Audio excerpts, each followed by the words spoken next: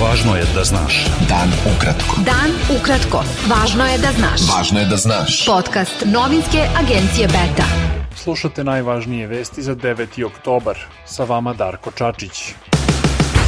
Ministar odbrane Izraela Joav Galant naredio je potpunu opsadu pojasa Gaze, posle čega su izraelske vlasti prekinule snabdevanje strujom i blokirale isporuku hrane i goriva toj palestinskoj enklavi pod kontrolom ekstremističkog Hamasa.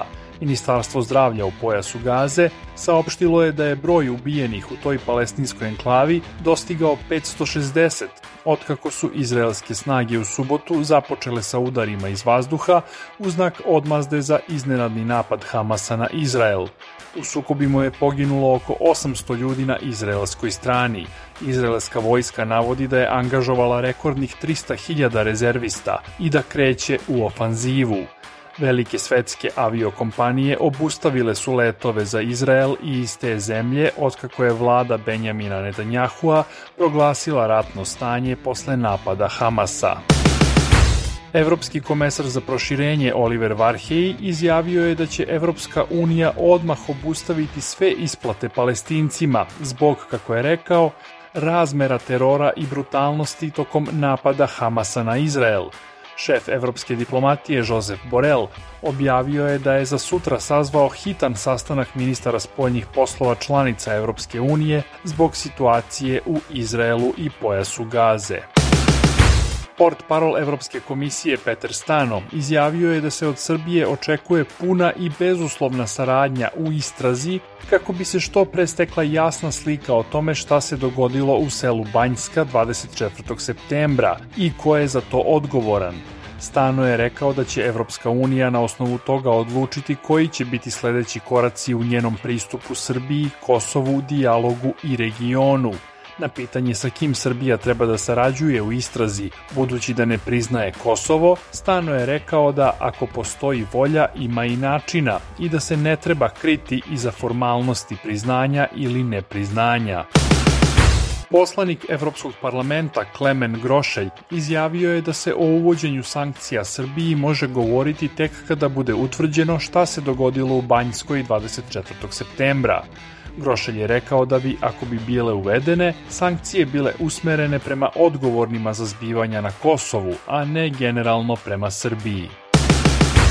Lideri Srpskog pokreta Dveri i Srpske stranke Zavetnici objavili su na zajedničkoj konferenciji za medije da vode razgovore sa strankama slične orijentacije oko daljeg širenja njihove koalicije. Predsednica Zavetnika Milica Đurđević-Stamenkovski rekla je da sve državotvorne snage treba da izađu na izbore na zajedničkoj listi i dodala da će saslušati kolege iz koalicije NADA ako imaju drugačiji stav o tome. Ukoliko kolege iz NADE imaju drugačiju argumentaciju, mi ćemo je svakako saslušati, ali nema dileme da iskustvo koje nosimo obilazeći Srbiju potvrđuje da smo u pravu kada kažemo da državotvorne snage treba da idu na jednoj zajedničkoj listi koja će podstaći sveukupno nacionalno okupljanje, sabornost i uopšte udruživanje svih naših potencijala. Nadamo se i verujemo da će i njihova rukovodstva podržati ovaj stav i da će se pridružiti nacionalnom okupljanju. Ekonomista Milan Kovačević izjavio je za Betu da je ekonomija Srbije u tunelu i da se ne zna kako će iz njega izaći. Kovačević je rekao da je vlast, pre nego što je sačinila predlog budžeta za narednu godinu, morala da nađe rešenje za suzbijanje inflacije i za povećanje privrednog rasta na 6 do 7%. Javni dug Srbije iznosio je na kraju septembra oko 35,2 milijarde evra, što je 50,9% bruto domaćeg proizvoda, objavilo je Ministarstvo finansija. Na kraju prošle godine javni dug Srbije iznosio je 55,1% bruto domaćeg proizvoda. Beta. Dan ukratko. Budi u toku. U ratu u Ukrajini nastavljeni su sukobi na jugu i istoku te zemlje.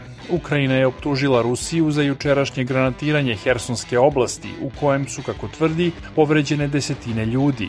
Ukrajinska vojska je saopštila da je odbila napad kod Zaporožja i da je postigla delimičan uspeh u pravcu Bahmuta. Rusija tvrdi da je odbila 5 napada ukrajinskih oružanih snaga. Stranke nemačke vladajuće koalicije, socijaldemokrate, liberali i zeleni, doživele su u Bavarskoj i Hesenu težak poraz na pokrajinskim izborima, koji se smatraju indikatorom političkog raspoloženja ukupnog biračkog tela u zemlji. U dve pokrajine u kojima je pravo glasa imala petina ukupnog biračkog tela u Nemačkoj, ubedljive pobede na jučerašnjim izborima ostvarile su konzervativne demohrišćanske partije. Krajnje desna alternativa za Nemačku u Hesenu je sa 18,4% osvojenih glasova ostvarila do sada najbolji rezultat u nekoj pokrajini na zapadu Nemačke. Amerikanka Claudia Goldin, profesorka ekonomije na Univerzitetu Harvard, dobitnica je Nobelove nagrade za ekonomske nauke za 2023. godinu, saopštila je Švedska kraljevska akademija nauka. Goldin je nagrađena jer je pružila prvi sveobuhvatan prikaz o zaradama žena i njihovom učešću na tržištu rada kroz vekove. Bilo je to sve za danas. S vama je bio Darko Čačić, slušajte nas i sutra. Pratite nas na portalu beta.rs I društvenim mrežama. Važno je da znaš. Dan ukratko. Podcast novinske agencije Beta.